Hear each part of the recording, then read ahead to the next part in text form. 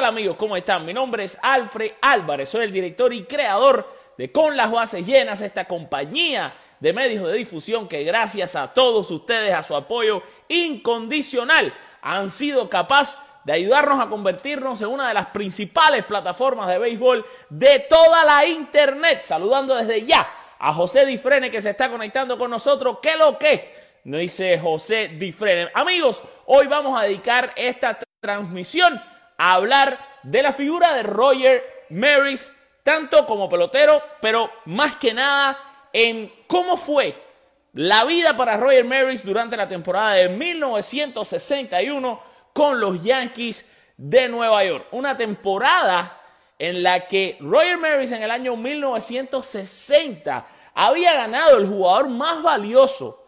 Ya estaba Maris recibiendo el trofeo en sus manos ese primer día de la ceremonia inaugural, ese Opening Day, cuando ya los periodistas estaban acosando a Maris con preguntas. Vamos a comenzar por entender que Roger Maris nunca fue un tipo querido por la prensa de aquel momento. Una prensa neoyorquina que siempre ha sido brutal a la hora de lidiar con los atletas, y una prensa en la que por supuesto primaba el hecho de encontrar siempre un héroe y de tener siempre un villano. Resulta que a la mayoría de los periodistas en Nueva York no les gustaba la figura de Roger Maris porque no se sonreía, no era un tipo carismático, y evidentemente todo el mundo en Nueva York estaba enamorado del gran Mickey Mantle. Sin embargo, Roger Maris hasta ese punto había sido fantástico, había ganado el jugador más valioso, se lo había ganado al propio Mickey Mantle en la votación del año 60,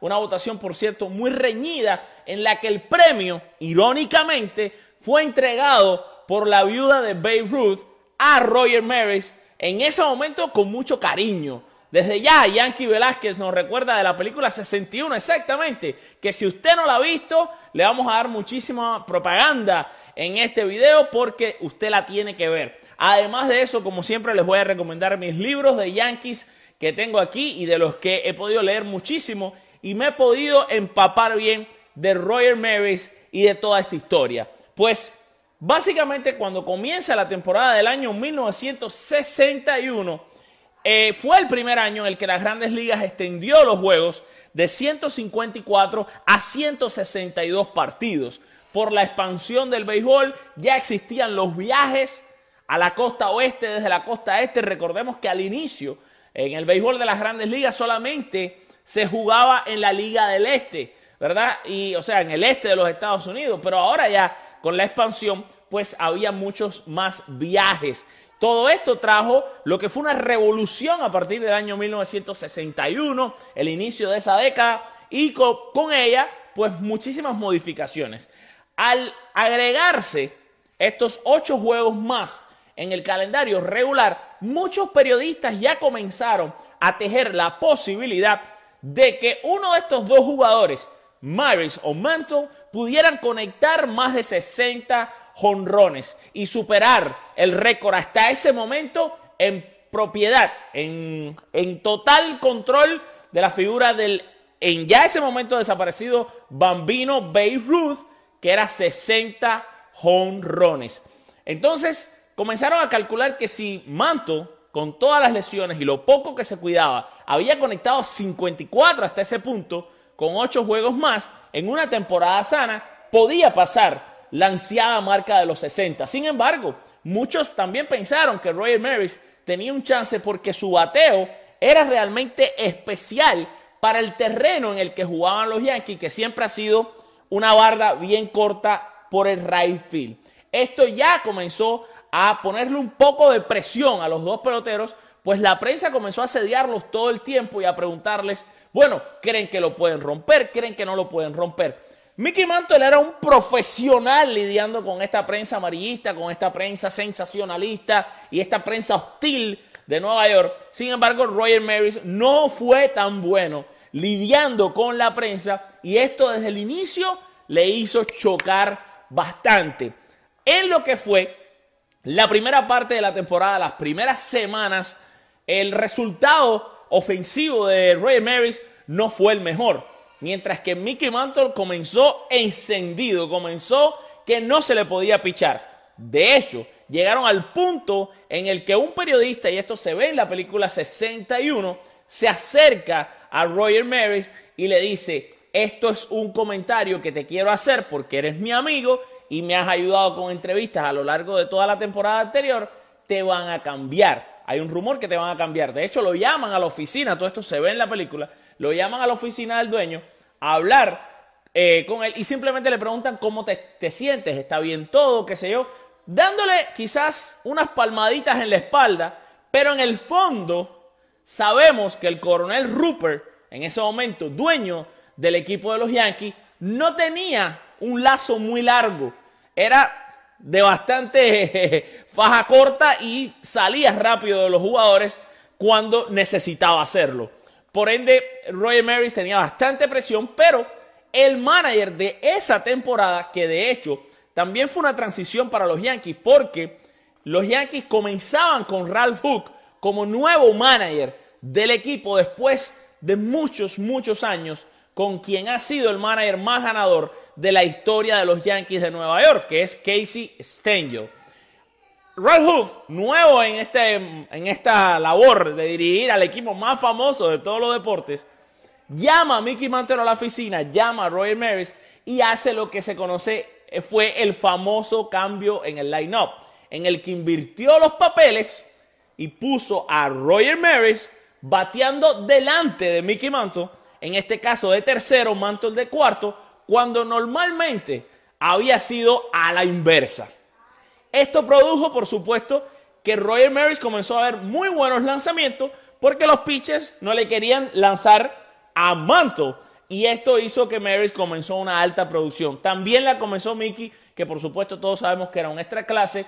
Y de ahí en adelante lo que se vino fue un show como nunca antes en la historia de dos bateadores. Uno detrás del otro, uno empujándose al otro.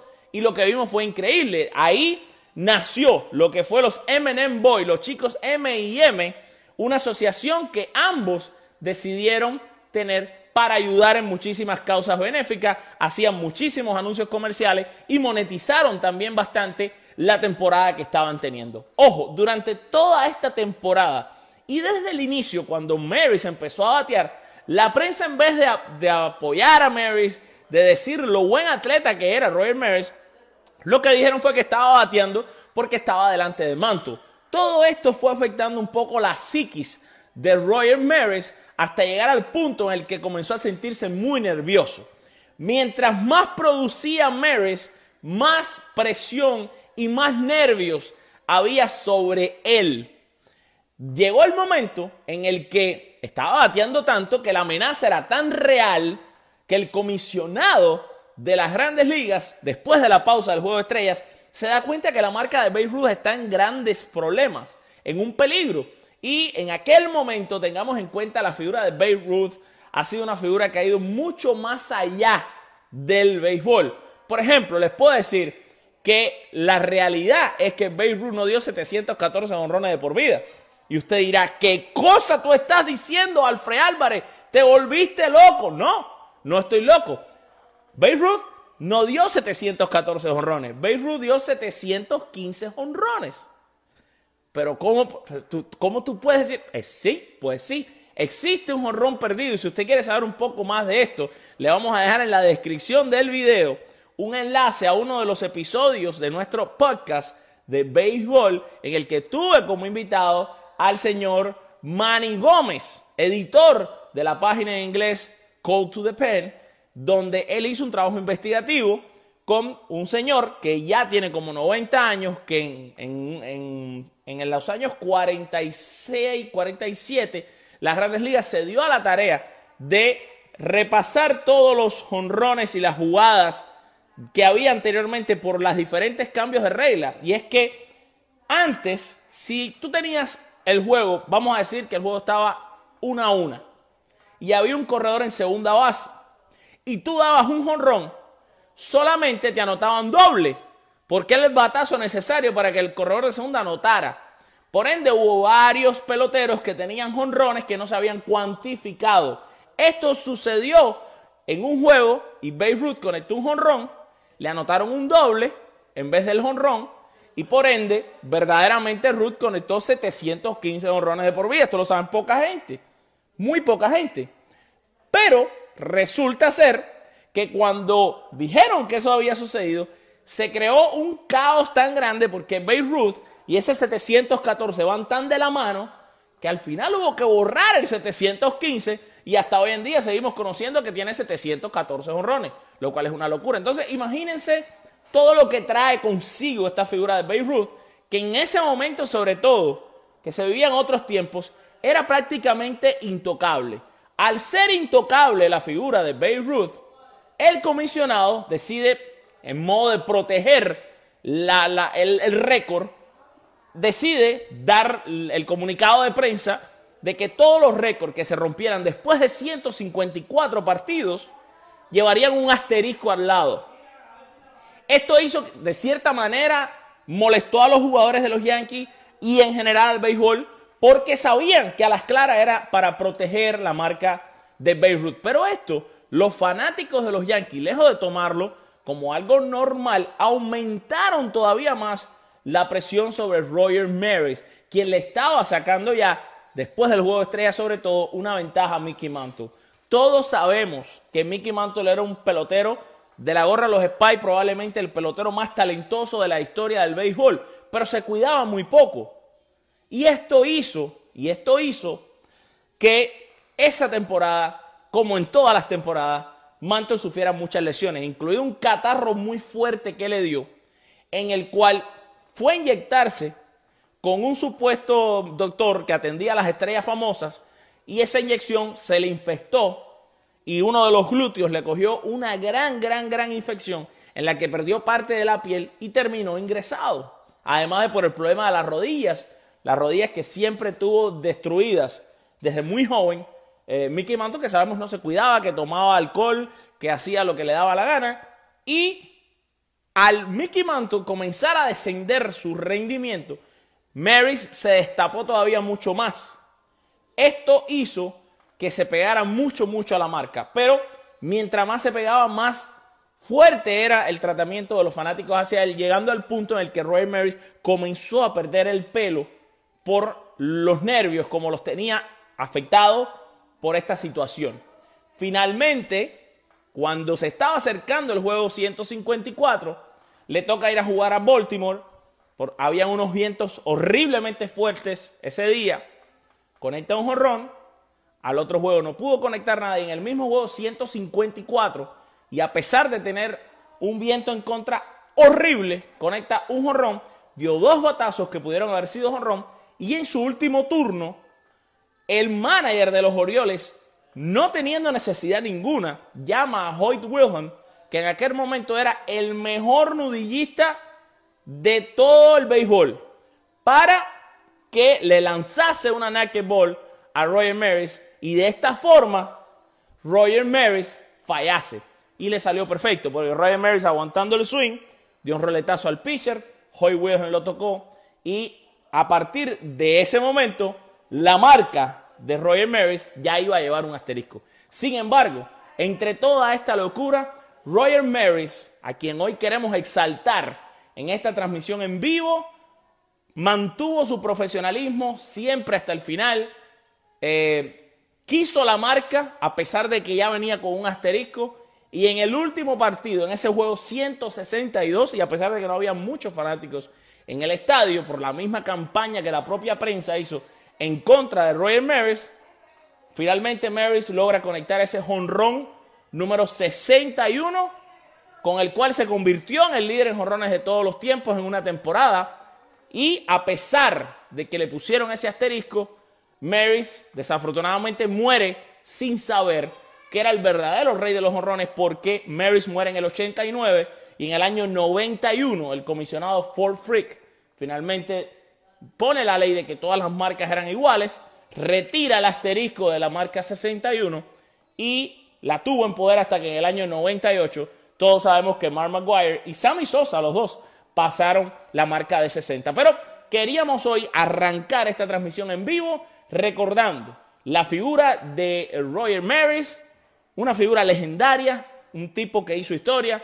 Y, por supuesto, ya voy a comenzar leyendo los comentarios de todos ustedes, que son una familia muy linda, a la que extraño muchísimo. Espero que estén todos suscritos al canal que tenemos en YouTube, que pasa MLB, porque ahí está saliendo el contenido de primera. Y después el contenido se repite a través de Facebook, pero sale primero por el canal de YouTube que pasa MLB. Jonathan de Armas, que es mi hermano de hace muchos años, dice, sí, lástima, se lesionó mucho más, incluso creo que hasta las rodillas, que fue operado, si no fuera, habría sido uno de los más grandes con una fuerza descomunal, nadie con tanta potencia como él. Francisco López, muy buenas noches, saludos hermanos, y a todos los que se van conectando, comiencen ya a compartir esta transmisión, por favor, comiencen a compartir, compartan en sus muros, llamen a sus amigos, vamos a hablar de béisbol. Francisco López dice, Roger Maris, número 9, es número que utilizó en su carrera, que en paz descanse. Yo creo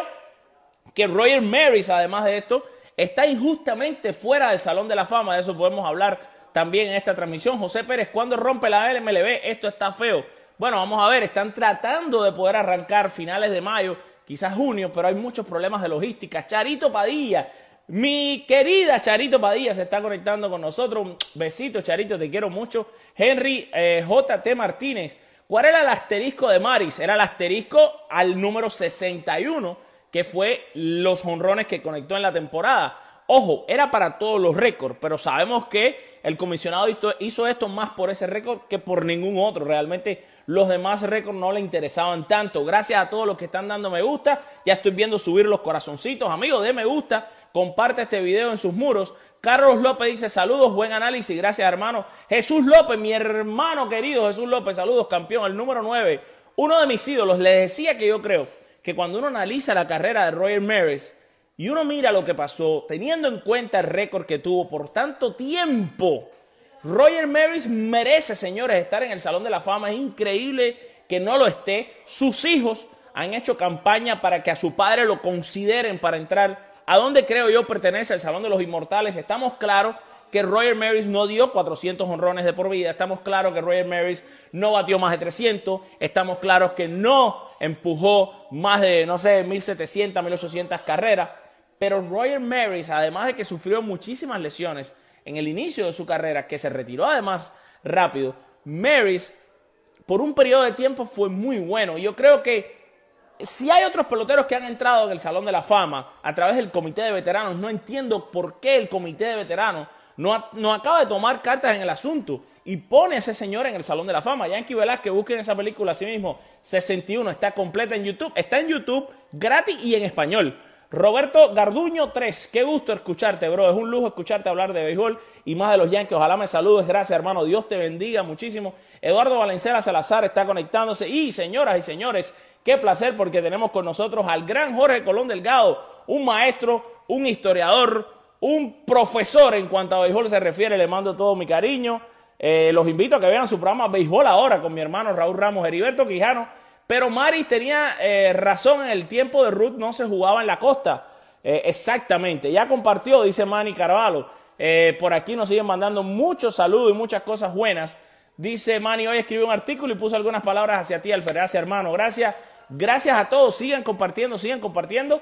Y a los que no pudieron arrancar con nosotros el programa, les recuerdo, les hago un pequeño resumen. Hemos dedicado esta transmisión de hoy en vivo a hablar nada más y nada menos que de Roger Maris y sobre todo lo que sucedió. Y hemos hecho una recapitulización de lo que pasó en la temporada del año 1961. Esa palabra estaba difícil, ¿eh? Dice Jonathan de Armas, eso sí no tiene perdón de Dios, que no esté en el Salón de los Inmortales. Es como el caso de Vizquel, no se entiende.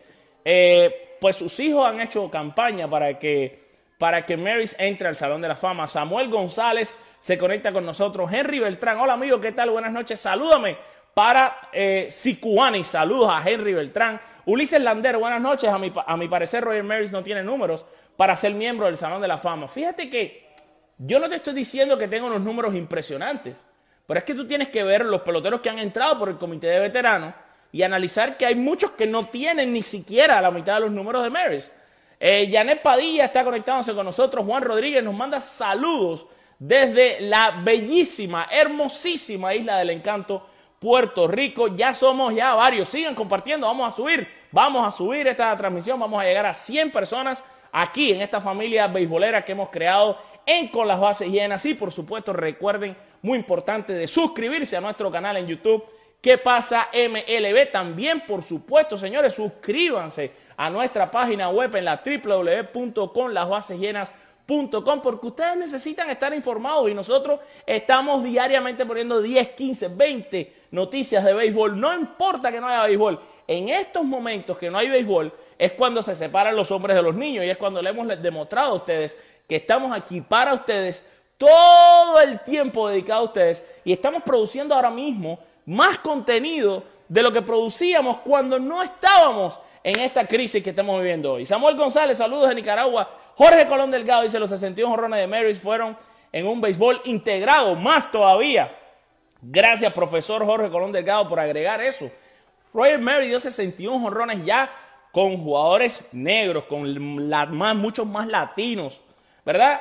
Todo esto influye muchísimo a la hora de decidir por un jugador. O sea, hay jugadores que están en el Salón de la Fama, que jugaron en los años 20, los años 10, que han llegado ahí por comité de veteranos que no tienen mejores estadísticas que Roger Maris.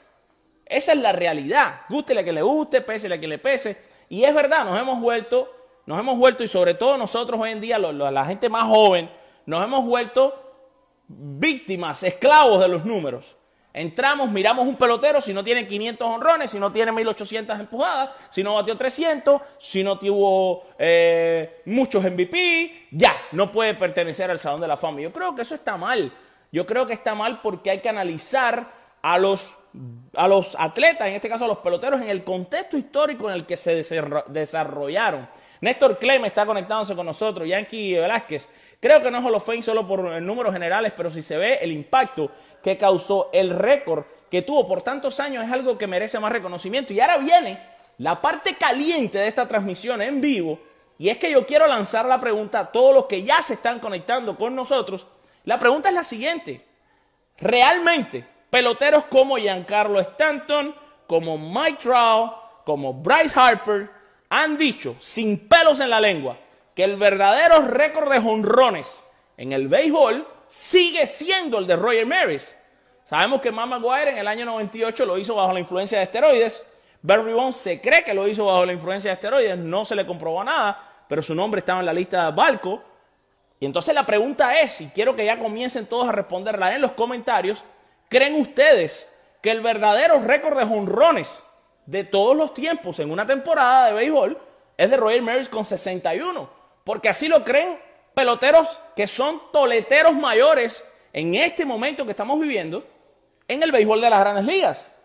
O sea, muchos lo creen.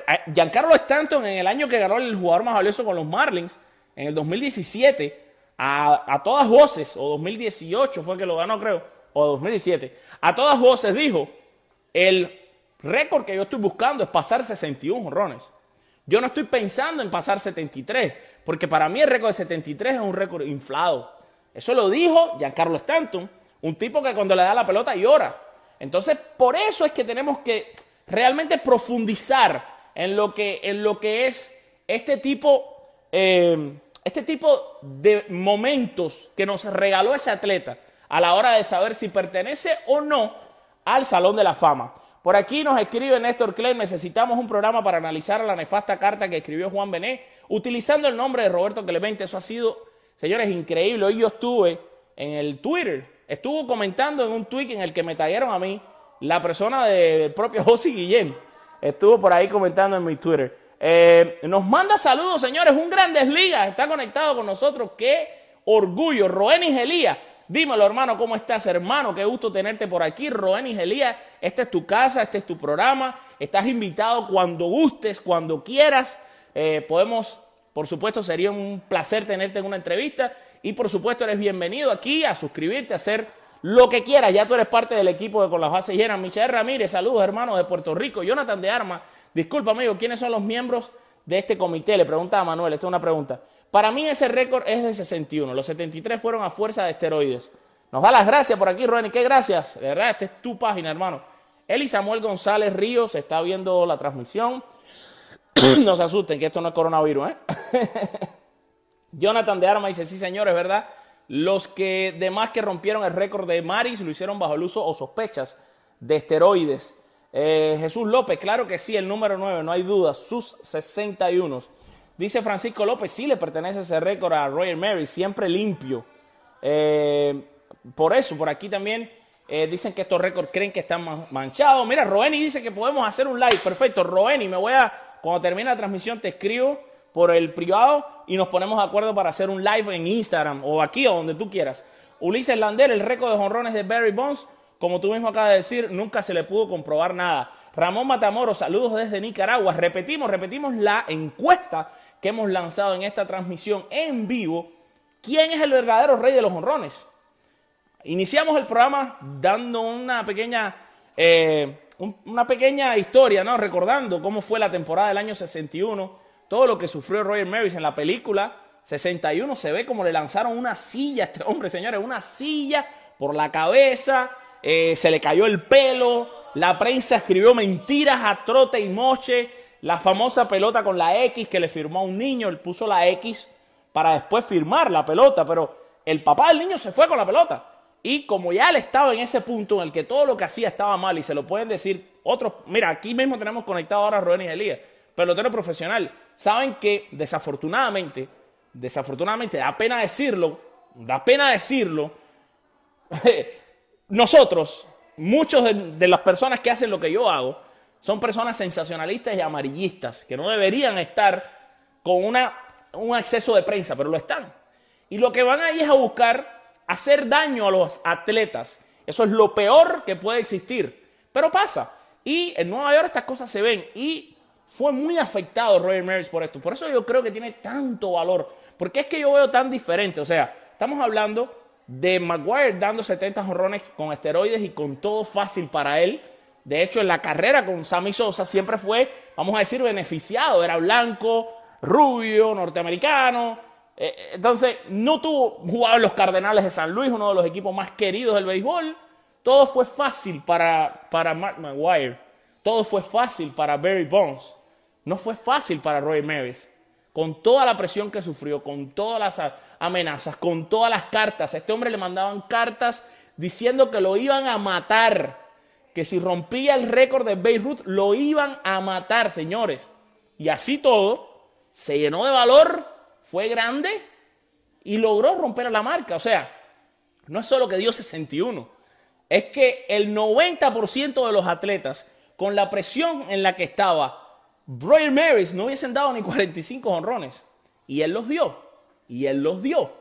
Entonces, esto me hace a mí pensar en que estamos siendo muy injustos a la hora de evaluar a Roger Maris como jugador.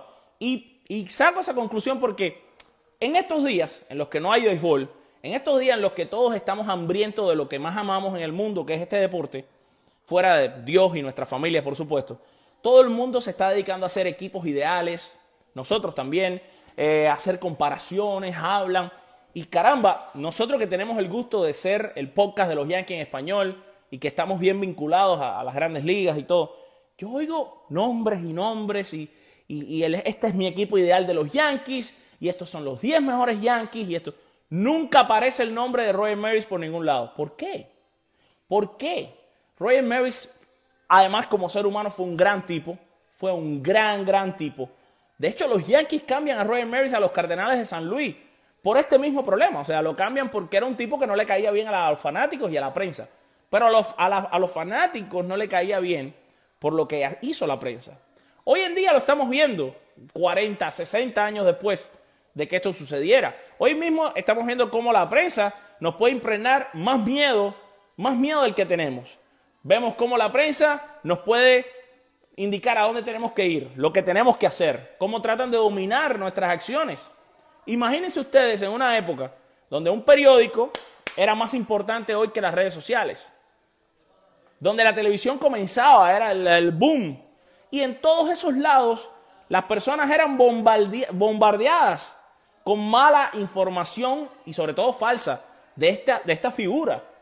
O sea, y los Yankees terminan cambiando a Roger Maris a los Cardenales de San Luis. De hecho, él gana una serie mundial con los Cardenales de San Luis.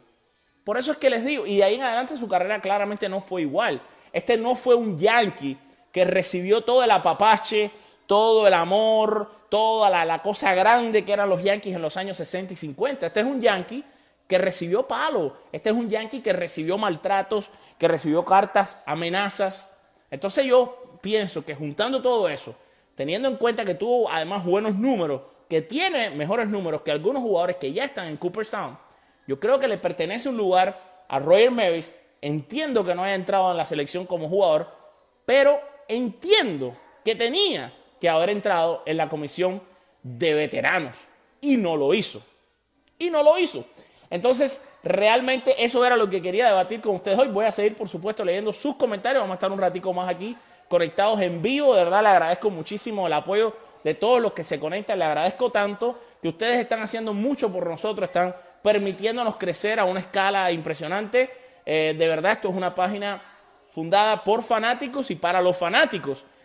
Hoy en día estamos en acceso a las grandes ligas, tenemos acceso a todos los estadios, podemos hacer todo lo que hacemos porque ustedes nos siguen apoyando, siguen compartiendo los programas, siguen hablándole a sus amigos de nosotros, se siguen suscribiendo a la página web, siguen suscribiéndose al canal de YouTube, y esto nos ha permitido que nos abran las puertas de estadios de todos los lados, de todos los eventos. Así que, por supuesto, yo siempre que puedo les tengo que decir a ustedes lo agradecido que estamos. Roberto Garduño 3 dice: Rey es Maris. Como bien dices, para él fue más difícil, lo querían matar. Para Bon fue más fácil y siempre tendrá duda sobre los esteroides. Así mismo es, dice Cristian Hernández. Saludos, hermanos de Nicaragua. Saludos a doña María Vaca y a su coyunda Chico Tanqueta. Bendiciones a esa familia que está conectada con nosotros. Dice Jonathan, le responde a Néstor: sería bonito poner todos los nombres de las películas de béisbol para en esta época buscarlas. Hay un artículo, búscalo en conlasbasesllenas.com, que ya hicimos detallando todas las películas de béisbol que usted puede disfrutar. Ojo, los invito de verdad que cuando termine esta transmisión, los que mañana no tienen que trabajar como muchos porque bueno, han perdido sus trabajos o están simplemente trancados en las casas, un buen entretenimiento es que vayan a YouTube, es completamente gratis.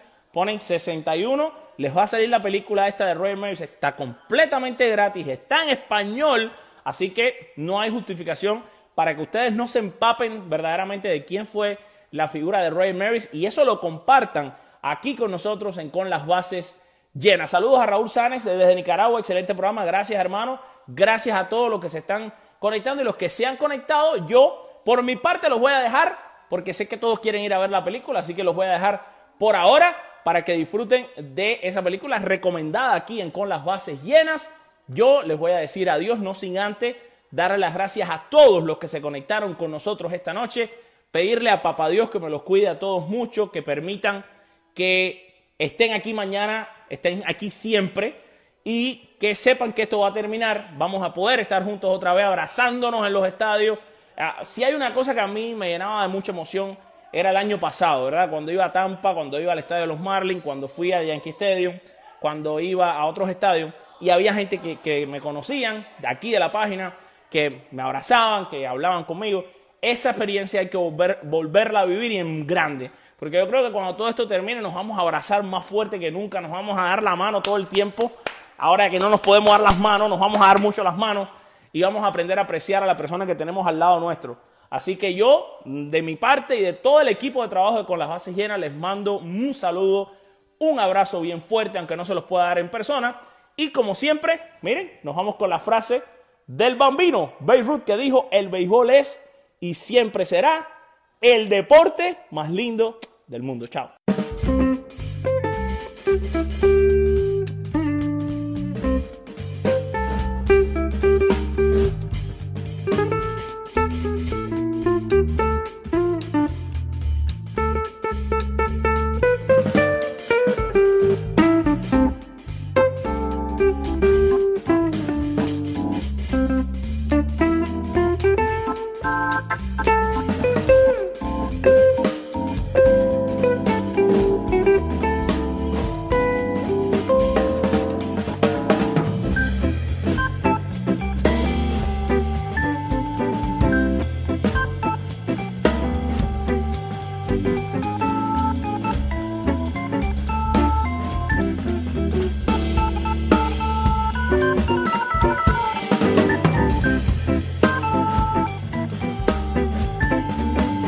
Presentamos el nuevo café Extra Charge de Dunkin', hecho del extra que ponemos nosotros. Extra compañía. Hijo, te dije que invitaras a tu amiguito, no al equipo entero. Extra esfuerzo. Te lo digo en inglés, en español y Spanglish. Extra alegría. Yo celebré la quinceañera, el Sweet 16 y ahora la Senior Prom. Descubre el nuevo café Extra Charge con 20% extra cafeína del extracto de café verde. Disfruta uno mediano, caliente o frío por $2. Ordena por adelantado en la app de Dunkin'. América se mueve con Dunkin'. La participación puede variar. Oferta por tiempo limitado.